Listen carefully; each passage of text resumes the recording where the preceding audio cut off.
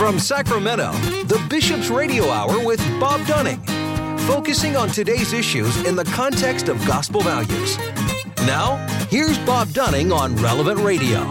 That's me. Welcome to you on this beautiful day the Lord has made. Appreciate you all being with us on the Bishop's Hour as we launch our 24th year on the air. And thanks to everyone who has helped us along the way, including especially you, the listeners. Indeed, this is the day the Lord has made. Let us rejoice and be glad in it. And we are glad to welcome in Keith Martin, who is the principal at our great St. John Notre Dame School in Folsom. Keith, good day to you.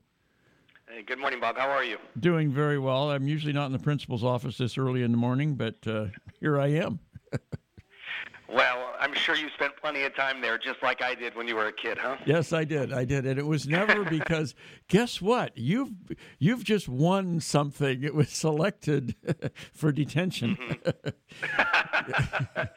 Yeah. I was a bit of a social butterfly, so the nuns would send me to go see the superior or whoever the lay principal was at the time, and I usually could win him or her over as well. So it was great memories of coming up in Catholic schools. Yeah, mine was never. I never got in a fight or was mean and nasty. It was just for kind of mouthing off too much, trying to be a smart. Yeah, boys will be boys. Yep, boys will be boys. Nothing has changed. I look at our knucklehead 7th and 8th grade boys and just smile. God is so good, and they have given us these kids with so much charisma and personality, and boy, do they have the fortitude now. They have the courage to kind of speak their minds, but they're so smart and they're able to analyze and critically think in the moment. So we always have to be on our toes as teachers, but they're great kids. Yeah. Tell us a little bit first about yourself. You've been a principal for 6 years now? Yeah, I can't believe it. Time is sure flying. I've been at St. John Notre Dame 9 years, 6 years as principal, 3 years as vice principal before that. But this is my 22nd year in Catholic schools. I spent most of my career in the Archdiocese of San Francisco. Okay. My family and I moved here in 2014. Notre Dame grad, go Irish, and spent a lot of time working with the Alliance of Catholic Education, doing the hard work to find sustainable models for Catholic schools coast to coast. Whether it's working on school choice or the Latino Enrollment Institute. Notre Dame has so many great initiatives for strengthening and sustaining Catholic schools. And we're doing that here in Folsom. In 2016, when I moved into the principalship, we were 290 kids. Today we're over 370. Wow. Yes, the God is so good. And with a wonderful STEM program, counseling department, resource program, robotics. We are definitely a 21st century school here in Intel Country, Folsom, so it's very attractive. But more importantly than anything, the faith, the authenticity and the joyfulness of the faith is lived here, and that's why I was able to find my home, and we're going to continue to be a force of good in Folsom. Did you move here to take the job at Notre Dame? I did. I kind of left San Francisco kicking and screaming. I loved the city, but Sure. My goodness, it is too expensive. And especially for a Catholic school teacher, although my wife is a CPA and does well, all I was bringing to the table was we couldn't afford anything, and we moved to this area in 2014. I don't think I could even afford it now. It's just booming, the economy and the home prices here. But we have found such a lovely community here in this niche neighborhood, city of the broader Sacramento, like-minded people, family-first people, a lot of servant leaders here. It's a really great place to raise a family. Yeah, it's amazing. The people. I'm a longtime resident of this area, and to see you see people say, "Well, if I hadn't gotten in when I did, I couldn't afford to live here." And I think a whole bunch of us are in that boat. That. The housing and I look at my kids that are approaching adulthood and a couple who are in adulthood and how difficult it is for them to the quote unquote American dream of home ownership is just a dream at this point. It really is. It's we could talk about the justice around that, but then we'd be here all day. But yeah. it is very hard for young people to find young professionals, young people, young families trying to find a home, even now in Sacramento, which historically was an affordable area to buy. Indeed. Well, and still compared to San Francisco or Palo Alto or the whole peninsula, it's still, the people think it's a bargain up here, but it has gotten to be very unaffordable. And, of course, in your area, in Folsom, my goodness, the building that's going on there is dramatic. Yeah, we're excited about the growing Folsom community. I think as a transplant, it might be easier for me than for those that have lived here for, for a generation or so, and have seen Folsom just grow by leaps and bounds. But 70,000 new homes in the South of 50 project, and we're the Catholic school in town and the only Catholic parish in town. So we're excited about ministering to our new families that are coming mostly from the Bay Area and enrolling their children in the school and getting the families engaged in the parish life here at St. John the Baptist. Can you absorb that many new people in your school and in your parish? We are at the point now. We're blessed. It's a blessing and a curse, right? So we are at maximum capacity, but we usually have space in the TK and kinder grades, for the families that are joining us for the run. Where it gets a little difficult is when you have those families that move and they're at the intermediate grades to the middle school grades, because we're not a double school. Mm-hmm. I surely could do that if I had the space, but I do not, nor the finances. As you know, it's very expensive to build now. Right. Permitting alone will break the bank. So we can absorb the families that have the younger children. It's really competitive for those that would like to get their intermediate or middle school age children in the school, but we do our best. I have a motto: if it was good enough for the nuns, it's good enough for us. So we have big class sizes of obedient and docile children, 35 to 40. Actually, our average class size is 36 students. So boy, that's getting up there, isn't it?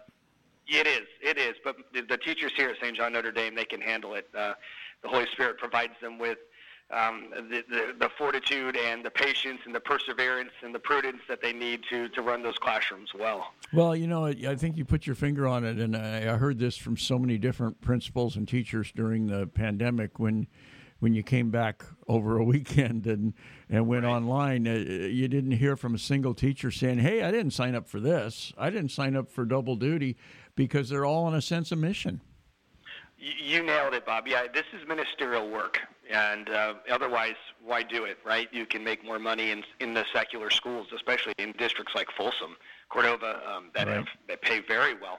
No, the teachers in Catholic schools are there for the right reasons. The teachers here at St. John Notre Dame and the support staff, they're here for the Christocentric experience, right? Working with the children, seeking Christ in them, building disciples, creating positive, contributing members of society. Our reward is so much greater, and we understand that. It doesn't make it easier, but we understand that. So when the pandemic hit, thankfully we are a tech-savvy school. We jumped right on distance learning and didn't miss a beat.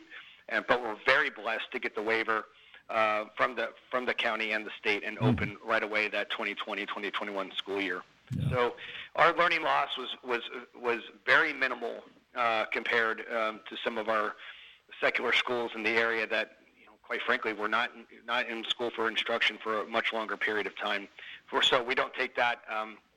We did not take that for granted. It was truly a blessing to get back with the children, make the necessary changes to the campus so we can have the proper mitigation and disinfection, et cetera. And we navigated through it. In fact, we still are. It's not that COVID hasn't gone away yet, and we still take the necessary measures to make sure that the children are safe at school, and so are the employees. Yeah, I remember talking to Lincoln Snyder, who was the superintendent at the time, and he's dealing with, I believe, 11 different county health departments, all of which had, most of them had similar regulations, but there were variations based partly on the numbers.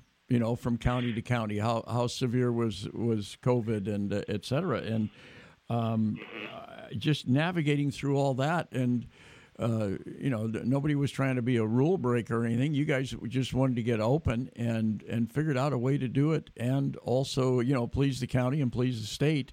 It was, you were navigating through a lot of red tape and did it well. And it turned out with a heavenly blessing for sure. Yeah, well said. Lincoln Snyder did a fantastic job directing the schools through an unforeseen, crisis of pandemic, and his leadership was much. We were much rewarded with his leadership. But yes, we played by the rules. We checked every box. We worked with medical professionals and purchased the necessary supplies and PPE and built cohorts and really good policies. But we never lost sight of mission. And I think when you're mission focused, nothing is going to stand in the way of the measurable objectives that we were trying to achieve, which was getting the kids on campus, keeping them learning, engaging them in the faith, building disciples. We were hyper focused on it. And even if that meant teaching behind acrylic barriers with doors open, with air purifiers and electrostatic cleaning in the evenings and wearing masks, we did it, and we did it. We did it with the fortitude necessary to persevere. Plenty of suffering, but hey, we're Catholic. We know how to persevere through suffering. Yes, and you're right. That sense of mission is so, it's like, okay, what's our goal here? How are we going to achieve the goal? As opposed to just saying, well, we just throw your hands up and say, I guess there's nothing we can do except close the school and just wait for this thing to go away. Or we can figure out what's our mission. Well, we know what our mission is, so how are we going to do it? And how much material, and for those that don't know the story, Friday the 13th of March, all the schools closed, and public schools, private schools, everything here in the state. And on Monday, the 16th, the Catholic schools were open, not in person, but were open with online. How is that possible over a weekend? So, yeah, St. John Notre Dame is unique in the sense that we are a one-to-one school and devices, a true Google school, Google Classroom, all the subscriptions and applications necessary. We don't take any of it for granted. We're truly blessed. So we were already doing those things to begin with. So it was just a matter of educating the families and how to use the Zoom and Google Meet and those instruments, which our families, much of them are tech savvy as well too. Mm-hmm. So once the links were established and the children already knew how to navigate through the Google Classrooms, and I'm talking even the little ones, it was just a matter of constructing time periods that were realistic, right? Setting realistic expectations for screen time, and then really focusing on the core subjects, right? So we taught the reading, the math, history, science, and religion every day, and unfortunately lost some of the electives, but we stayed on mission teaching those core subjects. And then when we got the waiver, and we would have to quarantine from time to time, we invested in the necessary, remote cameras and microphones and interactive displays and huge TV monitors. And so we had the pieces for teachers to teach remotely if they had to from their classrooms, with students at home and students in the classroom at the same time. So we had to spend a pretty penny, but we also did our homework and collected every cent we could from the federal government. I know St. John Notre Dame collected through our hard work and checking all those boxes for the state and the federal government, probably $900,000. Oh, wow. To make sure that we had all the necessary technology and applications and like I said, all the PPE necessary for to make sure that we could stay healthy. I understand you were buying hand sanitizer by the drum. Oh, my goodness. I think I still have 30-gallon jugs, dozens of them. I'm sure they're expired by now. And I'm pretty sure I also bought them from a distillery in Tennessee because that was the only place I could find them at the time. As you know, those types of cleaning supplies and disinfectant supplies were in short supply. I remember during the you talk about it expiring, the hand sanitizer, during the pandemic, I was with one of my teenage sons at the hardware store somewhere, looking for any kind of sanitary wipes or hand sanitizer or anything, and we walked by and there was a section that had rat poison, and he's curious, and he reads all the labels and he says, it says this stuff has an expiration date, like what? It no longer kills rats. It's like, oh jeez. Yeah, no, We have the expiration date, but I'm like, we're using that hand sanitizer. Sure. We'll just apply more. Yeah. No, we were very thankful. We're very successful, and we're glad to be back in a true sense of normalcy this school year.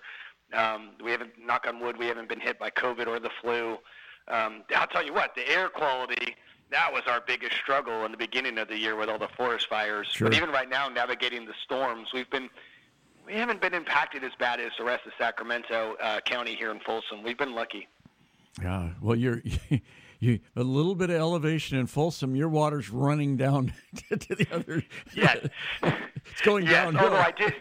Although I did drive by the dam the other day, and I said, "Why are we letting all that water out?" Oh, I know. I have the same thoughts. It's like, because we still are hearing the warning. Hey, don't let your guard down. We're still in a drought. All that water's running into the ocean right. or whatever. I know. But I'm not a hydrologist, so I don't have Neither am I. all the answers. But I got to figure somewhere this water is soaking. Some of it's soaking into the ground and getting back into the groundwater, and hopefully it'll end the drought. Hopefully the water table will be fully saturated here, and exactly. I'm sure they're still getting plenty of snow in the Sierras. It would be nice to be out of a drought, even if it's just for a year. Yeah, that would be very nice. So, the lessons you learned from COVID, are some of those still being applied, or did you go back to where you are prior to COVID? I mean, are there things you do differently at recess or lunch or that kind of thing? Well, I think grace and best practice can be found in any moment, and including pandemic, right? Any time, including pandemic. So we definitely have found and made some necessary changes and continue those. We are definitely not practicing cohorts. We want students to engage with children of other ages anymore. But in terms of how we use application and how we use technology, right? I would dare say the Zoom instrument has become incredibly helpful for Sure. professional development. We now can reach universities that are east of the Mississippi to get some best practice and formation, and also have articulation with colleagues at other Catholic schools, and also have the webinar courses offered by universities. We're just so savvy now using Zoom and Google Meets and all those different webinar tools to better ourselves as Catholic educators. Also, the way we communicate with families, right? We're always effective communicators in Catholic schools, and St. John Notre Dame was no exception to that. But now with coming out of COVID, we use a lot more video in terms of messaging. We've also utilized social media, not only just for the marketing, but also for an awareness of what's going in the school. Facebook and Instagram were good tools for us, using the right way during COVID to share not only communication with what we're going on with the school with the families, but to let everybody know what we're doing since we're open. But in terms of the janitorial, what's best practice for keeping the classrooms disinfected and clean, we always had good janitorial, but now we really focus on the germ killing, not just the tidiness. Mm-hmm. So yeah, there's always things that can be learned, and we continue to utilize those going forward. But some things we gladly jumped back into the normalcy of, Oh, sure. Grouping the students together, shaking hands. Getting back to Mass together and not being 6 feet apart, those are small blessings that are that have huge impact. Extracurriculars, are they pretty much back to normal? Whether it be sports or the band or the chorus or. Yes, yeah, I'm glad you brought that up. Yeah, the children are back and participating in sports without masks on, which was always a challenge. The kids are singing at the choir. It's okay to sing again. The kids are doing their robotics activities and competitions. We did outdoor education, going into the Marin Headlands and Yosemite. The kids, so all the children participating in their academic competitions. We're getting ready for the spring musical, right? The spring musical, we're doing The Little Mermaid this year. So the auditions have happened, and they're doing all of their performance practicing. And we even had the Christmas program, which was. The families were so excited. That church was packed to see their little ones sing joyfully for Holy Church. So that was good. All those things have come back, and we take none of them for granted. In fact, we're actually talking about bringing the talent show back. So the kids are all excited, coming up with ideas for that. Did you see any drop off? You know, some of the stories from around the country were dramatic in terms of learning drop off, et cetera. That it's almost like everybody lost a year. Have you seen that with testing and that sort of thing? Have you seen any drop off at all? No, you know, the schools in the Diocese of Sacramento in general came out of COVID pretty unscathed. In fact, here at St. John Notre Dame, 80% of our students are benchmark or higher in reading and 79% in benchmark or higher for math. You know, and this is not even a full year coming out of the COVID, protocols and procedures. Mm-hmm. So we're very pleased where we're at. I think the hardest part, Bob, honestly, for our students has been the isolation. You know, when the COVID first happened. In fact, Notre Dame, at their Alliance of Catholic Education conference here this past fall, cited a University of Virginia statistic through their studies that said a class of 30 students, regardless of the demographic or location, 60% of those 30 will have social, emotional, and behavioral concerns coming out of COVID. So what do we do about that, right? How we look at that through the lens of Christ, a Christocentric lens, and do we need a behaviorist now to support our schools? Sure. Do we need grief counseling, right? Do we work with the district to make sure that the resources that the students are entitled to are being reached by the families so we can support the kids' mental health? I think that is going to be the real test for all schools, but mission schools in particular, as we try to make sure the children have what they need. They can't learn, right, if they're depressed or anxious. We have to be able to address those. And so I think that's where we are going to spend some time and energy supporting the families as they look to bring their kids out of this isolationism and get them back to being social. Yeah, I know especially at the beginning of COVID, we had four teenagers at home, and oh boy, a couple of them have since become not teenagers. They've become college students, but although even some of them are still technically teenagers, they're 18 or 19. And we noticed there was a difference from kid to kid in terms of that isolation. So one who, some of them, they bounce out of bed in the morning, they can't wait to get to school, and others of them, it's like, hey, you got 10 more minutes, or you up, right. And that played out during COVID in terms of how well they did academically, how much, and nobody got clinical depression or anything, but there were differences definitely in their mood and in their enthusiasm, and I can imagine in a whole school you're gonna see a whole range. Well, yeah, one of the beautiful things about school, right, in particular Catholic schools, is that there's a great participation in the mysteries of the faith, and one of them is the Trinity. We're made for community.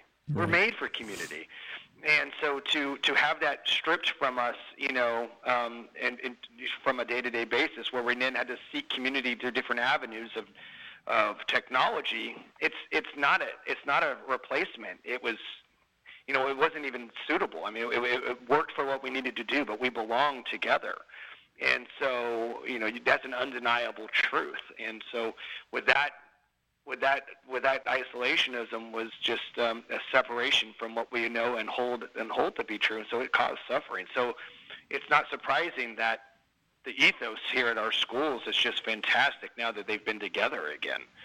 And that's part of the solution. And now we have to deal with the effects, right, of what happened when they were alone.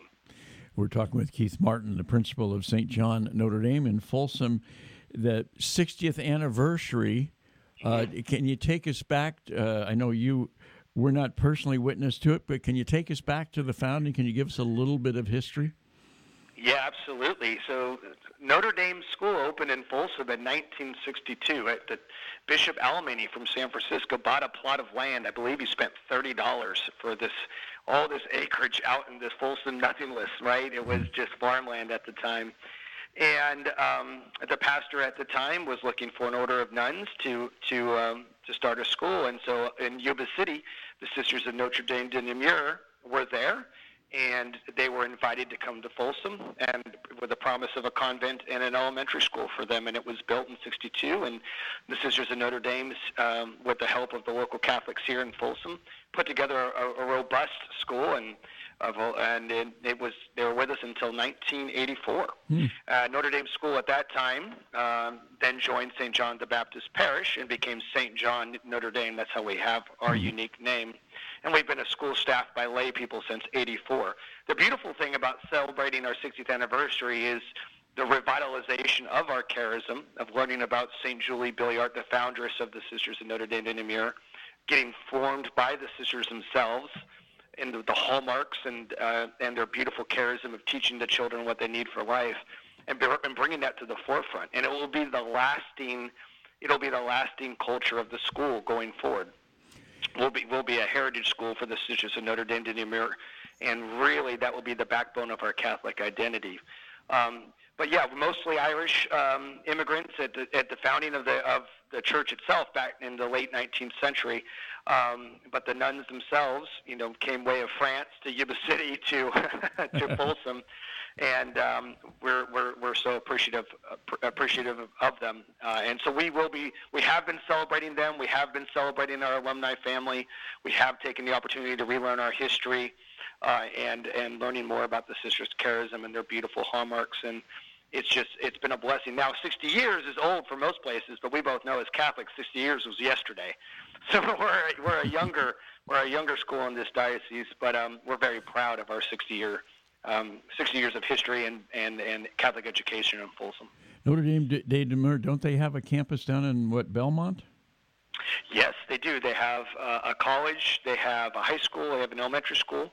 The Sisters of Notre Dame de Namur have such they've left an undeniable mark on the West Coast. They have founded schools from San Diego all the way up to Portland. And now the sisters have left many of those schools and they've transitioned to heritage schools. But their lasting legacy cannot be forgotten. Julie Billiart is a phenomenal saint, who really proclaimed the goodness of the good God and found the good in others. And her personal story, my teachers have spent some time learning this year, and we're going to do some more development around her. She is a patron of teachers along with LaSalle, and her story is equally as great, but not often as known, and we love her dearly. So are you folks the Fighting Irish? We are, but my alma mater still, took back the leprechaun, so we have the shamrock everywhere. Yeah, we are the Irish, and we rock that logo everywhere we can. One of the things here in Folsom, if I could really quick, I noticed that unless you were a Bay Area transplant that were Catholic or you grew up Catholic in Folsom, a lot of people here didn't know we existed. Mm-hmm. And so we joined the chamber and got involved with the local businesses. We put ourselves into local publications, and we make sure we put Folsom on everything. And now we're become a strong partner here in Folsom through the chamber with the community, and we are seeing ourselves as an evangelizing community now as well too, reaching out to those families that are looking for truth and difference than what the secular schools offer them here. So that's been really exciting, not just being a transplant school, but also welcoming the families that have been generational Folsomites, if you will. Any special celebration taking place on the 60th, or is it a whole series? Yes. No, well, we've had a number of celebrations with our founding families in particular, celebrating our 8th grade families, celebrating the sisters, welcoming them to campus. But what we're really excited about coming up here during Catholic Schools Week will be our first ever Eucharistic procession. Oh, wonderful! And we'll be doing it as an entire school from the old historic church to the former convent, and we'll be dedicating that convent, which is now full of classrooms and offices and labs, to St. Julie and the sisters. So our lovely priests will be processing with the Eucharist as we pray in thanksgiving for all the graces we received, and then honor our tremendous sisters, their work, and then their foundress. I think that will be the highlight of the 60th anniversary. And then we've done, the fundraising and the socializing and the celebrating and the learning of our history. It's been a real fun school year celebrating our 60 years. But I think nothing's more important than the Eucharist, and we're going to process and show Christ as visibly as we can and pray as loudly as we can to convert people, to have people have their daily conversion as we march down Folsom from one church to another. Very, very good. Well, I'll close with this. In the last few weeks, we've had the speech contest winners on our program, and a number of them were from St. John Notre Dame, and just what wonderful, bright and kind and happy kids they all were. Yeah, we're very excited for our speech contest winners. That is definitely a competition that St. John Notre Dame gets up for. Our students, they love the speech competition. We hope to compete well every year. But more importantly, we hope that and we help the students, that we hope that the content that they deliver and articulate is something that is deeply, deeply aligned with our Catholic identity. And that's non-negotiable for us. We want to make sure that we're using that opportunity to really proclaim the goodness of the good God. Keith, such a joy to talk to you again. Thanks for all the great work you do there, and great blessings to you and everybody there at St. John Notre Dame with your 60th anniversary. Thanks so much. Well, thank you so much, and keep us in your prayers. Absolutely. That's assured. Take care. That's Keith Martin, who is the principal at St. John Notre Dame. We'll take a quick break. Back with more on the Bishop's Hour right after this. This portion of the Bishop's Hour is brought to you by a grant from the St. Vincent de Paul Society. Drop by and shop at their thrift store, a beautiful, beautiful thrift store at 2275 Watt Avenue. Open Mondays through Saturdays from 10 to 8 and Sundays from 11 to 6. They also accept donations at the store, donations of furniture, appliances, clothing, books, everyday household items. Your donations help to fund the many projects of the St. Vincent de Paul Society throughout the Diocese of Sacramento. Do such wonderful, wonderful work, and the thrift store is one of the ways they raise the funds to help people throughout the diocese, and also many of their clients are able to access the thrift store for items that they need. You can give them a call. They will come pick it up as well, but you can give them a call. They're at 916-972-1212. And remember, again, the thrift store is open 7 days a week at 2275 Watt Avenue right here in Sacramento. Well, Bishop Soto refers to Christ the King Retreat Center as the jewel of the diocese, and indeed it is. What a beautiful oasis it is. It's located in Citrus Heights, right in the hustle and bustle of the city, and you feel like you're getting away from it all when you turn off the main road and just come into Christ the King Passionist Retreat Center. Christ the King has served Northern California and the Diocese of Sacramento for over 60 years through parish weekend retreats, individual spiritual direction, and a variety of other programs. For information on all the programs that they offer, including residential programs, give them a call. They're at 916-725-4720, or you can visit them at 6520 Van Maren Lane in Citrus Heights. And we certainly thank the St. Vincent de Paul Society and Christ the King Passionist Retreat Center for their fine and long-standing support of the Bishop's Hour. Hello, this is Jennifer Campbell, Director of Trinity Pines Catholic Center. You're listening to the Bishop's Hour with Bob Dunning. Thank you, Jennifer. Thanks for all the great work you do here in the Diocese of Sacramento, including Camp Pendola. We are pleased to welcome in Kevin Stasko. Kevin, Deacon Kevin Stasko. Good to have you with us. Yeah, nice to be here. As always. It's been a while. Yeah, it has been a while, Bob. You're still on the air. We're still on the air. We are now in our 24th year, believe it or not. 24th year. That's right. Well, I'm coming on my 15th anniversary at the diocese in June. Yeah, so do we have a big party planned? I don't know. Probably. Probably not. What's the 15th? Is that balsa wood or what? What is the 15th anniversary? I don't know. Indeed. You came here as what? What was your title? I came here as the director of youth and young adult ministry. So that was in 2008. And you were in the Bay Area at the time? Yeah, I was working at a parish over near the seminary I was in Redwood City at St. Pius Parish in Redwood City. Right. And so I was working there, and then my wife and I had the twins, and we wanted to, we were looking to, buy a house, and we could not afford a house on 2 church salaries in Redwood City, California. Definitely not. But Roseville, California was possible. So we were looking at Roseville. Her sisters lived there, and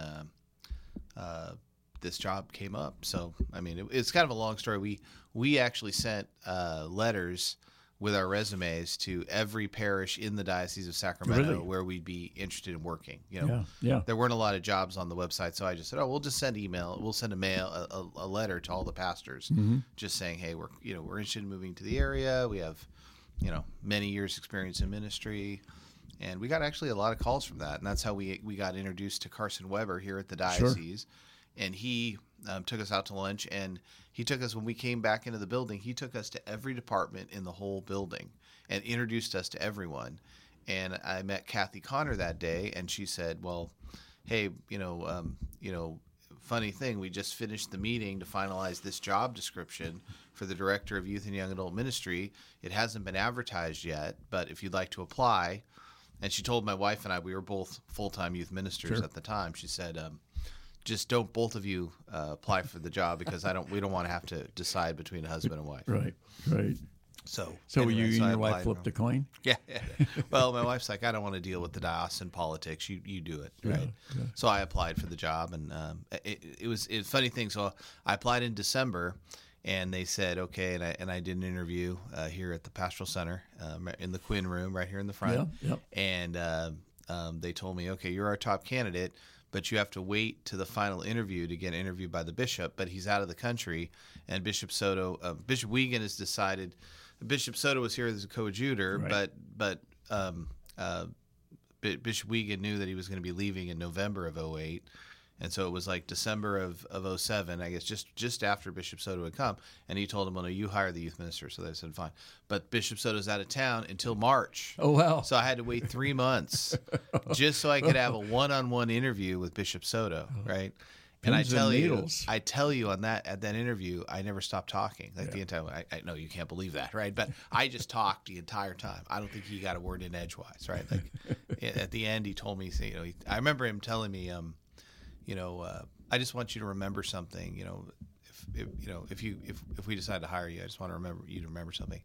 I want you to remember that every when we talk about the Hispanic community in the diocese is the young community. So like under 40, I don't know what the percentage, under 40 in our diocese, this percentage is Hispanic. So whenever you say youth ministry, you need to remember that you're also saying Hispanic ministry. Mm-hmm. Don't try, you can't really separate the two in our diocese because of the sheer numbers, right?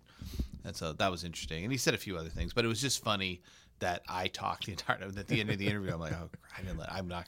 And I was sure that was it, because I didn't say anything.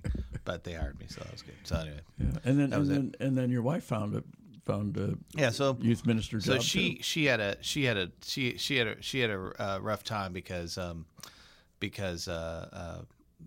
they're just she applied to a couple different jobs, and then they the salaries and some of the we had to qualify for a house here, so there was a certain amount of money that my wife had to make for us to qualify for the house. So we were really clear up front with the parishes, but anyway, she ended up finding a job at St. Clair. But what ended up happening is we didn't get it right away, so we ended up having to she ended up having to commute from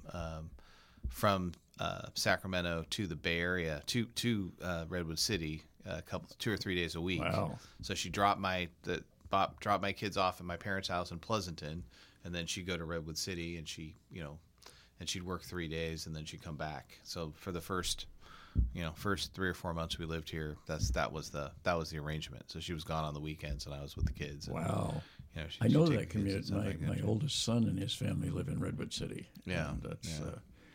She tried to do it like non-commute hours, because she didn't have to commute during the commute. And it was like reverse commute, sort of. So the traffic wasn't the big thing. It was just being just doing that. But she was working part-time there, because she had at her parish, the administrator, the DRE, and the youth minister, she was the youth minister, they were all leaving the same year. Mm. So the pastor said, well, I'm desperate to keep one of you. So if you'll stay, you can just work, 2 days a week and work from home the rest of it, and it'll be fine. And now she's an institution in St. Clair. Oh, yeah. She's been there a long time. Yeah. Well, she started at St. Clair under Father Stephen Fapiano, may he rest in peace. And he passed away while she was there. And then, Father Tim Nondorf was there for a while. Then he left, and then suddenly, and then, and now Father George. So she's kind of been the glue that's kind of kept that parish together through that, through some rough times. Father George seems like he's found his place there. Oh no, he loves it there. Yeah. He's the Cathedral of Roseville or something, right? He loves it. No, but Father George is just such an enthusiastic, priest, and very excited about liturgy and about the feast days and the saints and the relics, and so he's very exciting. Certainly a lot of energy. Sometimes it feels like sometimes it feels like he's adding a Easter vigil to every month of the year, but it's just beautiful, the processions and some of our parishes have completely lost those traditions. So it's nice to see him keeping a lot of those alive, and it's great. And then at some point in recent history, you decided that the diaconate was for you. Yeah, that was kind of a long time coming. Like I think when I first when Paul and I were first married, I had been involved. I had actually provided childcare for another deacon couple so that they could go to the weekends when I worked as a youth minister, right? And so I had always thought, well, maybe a diaconate. My whole life is service to the church. My whole life since my young adulthood had been working full time for the church, being there all the time. Basically when I was single, I was at the church all the time, right? Involved in every ministry you could possibly imagine, right? Just like really, really dedicated to the church. So I saw that idea of service to the church or service to Christ through the church community, the parish community, as really my calling, right? So, and served in a lot of different ways as a DRE, as a youth minister, as a kind of a pastoral associate. So a lot of different ways, but I never connected that to diaconate. But it was kind of in my head about the deacon being the minister of service, and that was my thing. And I've had a few people pull me aside and say, hey, you should really consider the diaconate, blah, blah, blah. And Father Stephen did the same thing. He took Paul and I out to dinner, and he said, I really think you'd be a great deacon candidate. You should really consider this ministry, right? So felt really called to it. So anyway, I say whatever. That's not, you don't just sign up and now you're a deacon. No, it's a long process. And I went into the deacon program with a master's degree. So my assumption when I applied, would they be saying like, oh, well, you don't have to do the first 2 years because you already have a master's and whatever. Oh, no, I had to do the whole thing, right? It didn't matter what my background was. It didn't matter that I had, 20 years experience in ministry. Right. It didn't matter that I had, that I had a master's degree in pastoral ministry. With our program, I had to go through it all again. So you had to really, really want it and that's really 4 years? Really commit to the process. Yeah, it was like 4.5 years. Yeah, 4.5, almost 5 years. Because it takes almost a year to apply on top of it, right? And then our process, I think, ended up being 4.5 years. Has being a deacon been what you imagined it to be, or was it different than what you imagined? I think I learned in formation, like, you always think of a deacon as about what a deacon does, right? Mm-hmm. And there's a sense to me, and that this is how I felt in my ordination, is that this is who I am, right? This is who I am. This is who I was called to be. It's who I am. I am a deacon. You know what I mean? And I say that, I was telling someone the other day, it's just like I'm married, right? It's like I'm married to Paula, right? So like some people say like, oh, how can marriage be lifelong? Whatever. Well, I think it's your attitude, right? If that's who I am is Paula's husband, right? I'm not. Right. That's who I am, right? I'm not just married to her. Right. I'm not just in a contract with her. I am Paula's husband, right? And if she were to die, then it would be really hard for me because I am her husband. That's who I am, right? I don't sit around there going like, wow, how can I trade up? What would be, what would it be like to be this person's husband? Right. Or what would it like to be that person's husband? No, like who I am is a husband, right? And is a husband to Paula specifically, right? Exactly. And so with the diaconate, I feel like that's kind of like, it's not really when I got in, I was more interested in holding myself accountable to serving the poor or doing more direct service. I had a feeling in my bones that, I'd be up in front of the pearly gates and they'd say, okay, when did you see me naked and clothe me? When did whatever? Right. And I'd be like, well, I set up this program that, trained over 5,000 people to, to serve and whatever. So certainly that counts. And for him to say, no, that's not what I said. I said, when did you do it? Right. So that idea that, being pulled so often into the administrative part of the church or into the ministerial or, so separated from the actual work, right? More and more at the diocese, I felt like I was being pulled away from the actual work. And so I felt like this would hold me accountable to that. But again, it didn't add any time to my week, right? So it's not like, you know what I mean? It's not like I have oodles of time to go out and serve the poor. There's just so many. I'm right now I'm supervising so many different ministries that, the meetings and the supervision of those people and whatever, that's still my primary focus. And so, I was assigned to St. Lawrence, and I've tried my best to be as involved as I can, but there's so many weekends that I have to be doing things for the bishop. And so it's kind of a balancing act between the two. And then also my kids are I only have a few more years, as you probably know, with my kids at home. Yep. So I finally met with the pastor. I'm learning that painfully. Yeah. There you go. Right. They're starting to leave. Right. So I just said, while they're still at home, I want to spend as much time as I can with them, and they're both serving in ministry at St. Clair with my wife. So I want to be able to be there for them. So now I'm really serving at the parish every other weekend. And then helping out with faith formation and youth ministry as needed. But anyway, it's juggling it with the diocesan responsibility is hard. So I don't think I thought through like how much time the diaconate actually takes in practice. And I also never envisioned, even though they told us that from the beginning, that I would be assigned at a different parish. From your home parish. From my home parish, right. And I did, so I got the blessing and the curse of being assigned to another parish. But I think what I did gain from that experience is a real understanding of what it must be like for priests that, have to go be part of this parish and then they get uprooted and put in this parish, right? Yep. It's that idea of like, gosh, St. Clair is my home, right? It's my home parish. Since we moved here, we've gone to church every Sunday there and been involved in ministry, and I know everybody and everyone knows me, and they prayed for me and they paid for my diaconate, and they, you know what I mean? Mm-hmm. And when they didn't assign me there, they were upset. Every time I walk in, they're like, "Are you back? Are you our deacon now?" Right? I mean, every time I walk, that's the reception I get.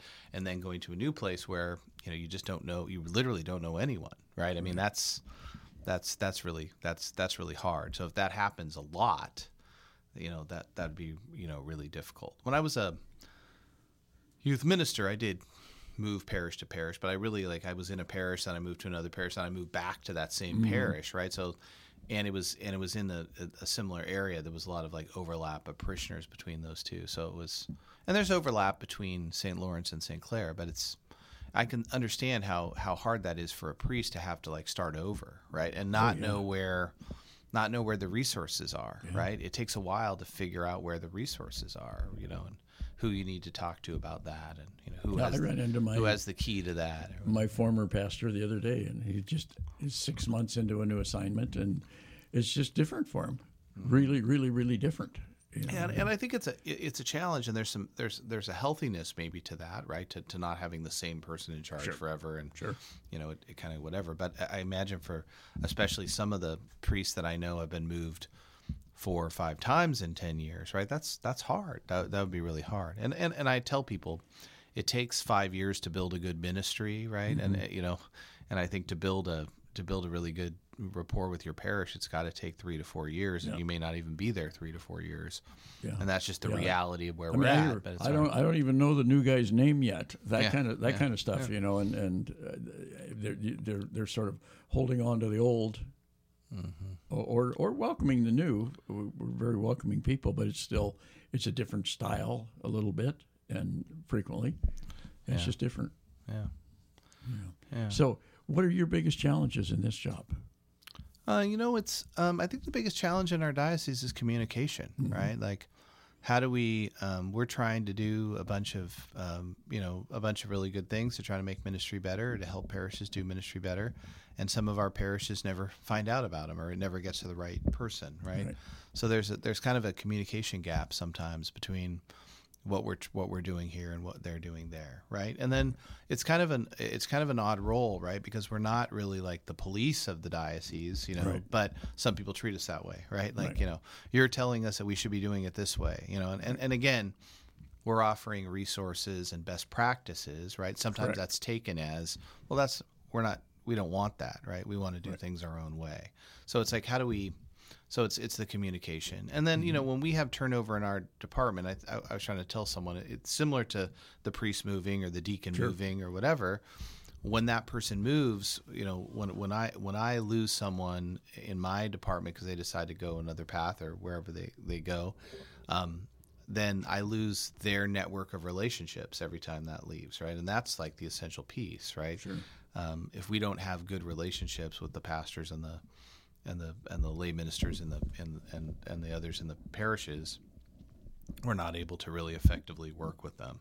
So it's constantly trying to, so there's been a lot of turnover, not mm-hmm. only at the diocese, but there's been a lot of turnover in the parishes sure. in the last 10 years, right? So it's kind of like we're always playing catch up on those relationships, right? And there's never enough time. And then the other thing is we did go through some staff cuts at the diocese before. So we're still, it's been a few years, but it was 2020 when those staff cuts were made, right? But we're still kind of adjusting to, well, how do we bring the workload down to what we can actually handle with those people missing, right?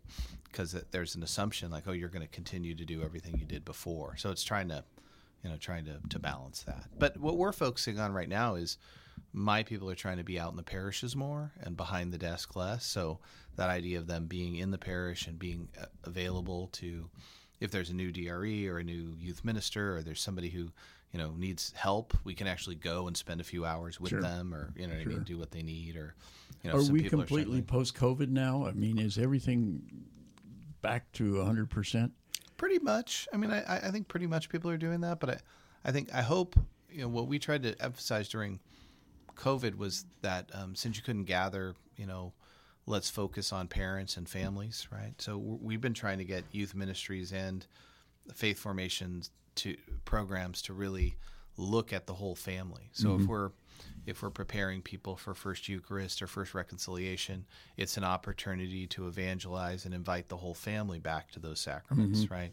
And an opportunity for us to explain, well, hey, if you're not having family meals together, you're not having Eucharist with a small e, Eucharist, the sacrament of the Eucharist doesn't mean as much, right? So it's this idea of like bringing those sacraments into the domestic church, into mm-hmm. family life, right? So each of these sacramental moments or each of these formation programs, even youth ministry, is an opportunity to kind of reach and evangelize the entire mm-hmm. family and to remind them of what a disciple of Christ does and what it means to be a disciple of Christ. So that idea that we're not just forming the second grader for First Communion, it's an invitation right. to the family to get their marriage blessed or whatever else needs to happen so that they can receive those sacraments. And also, it's not about the First Communion or the First Reconciliation, right?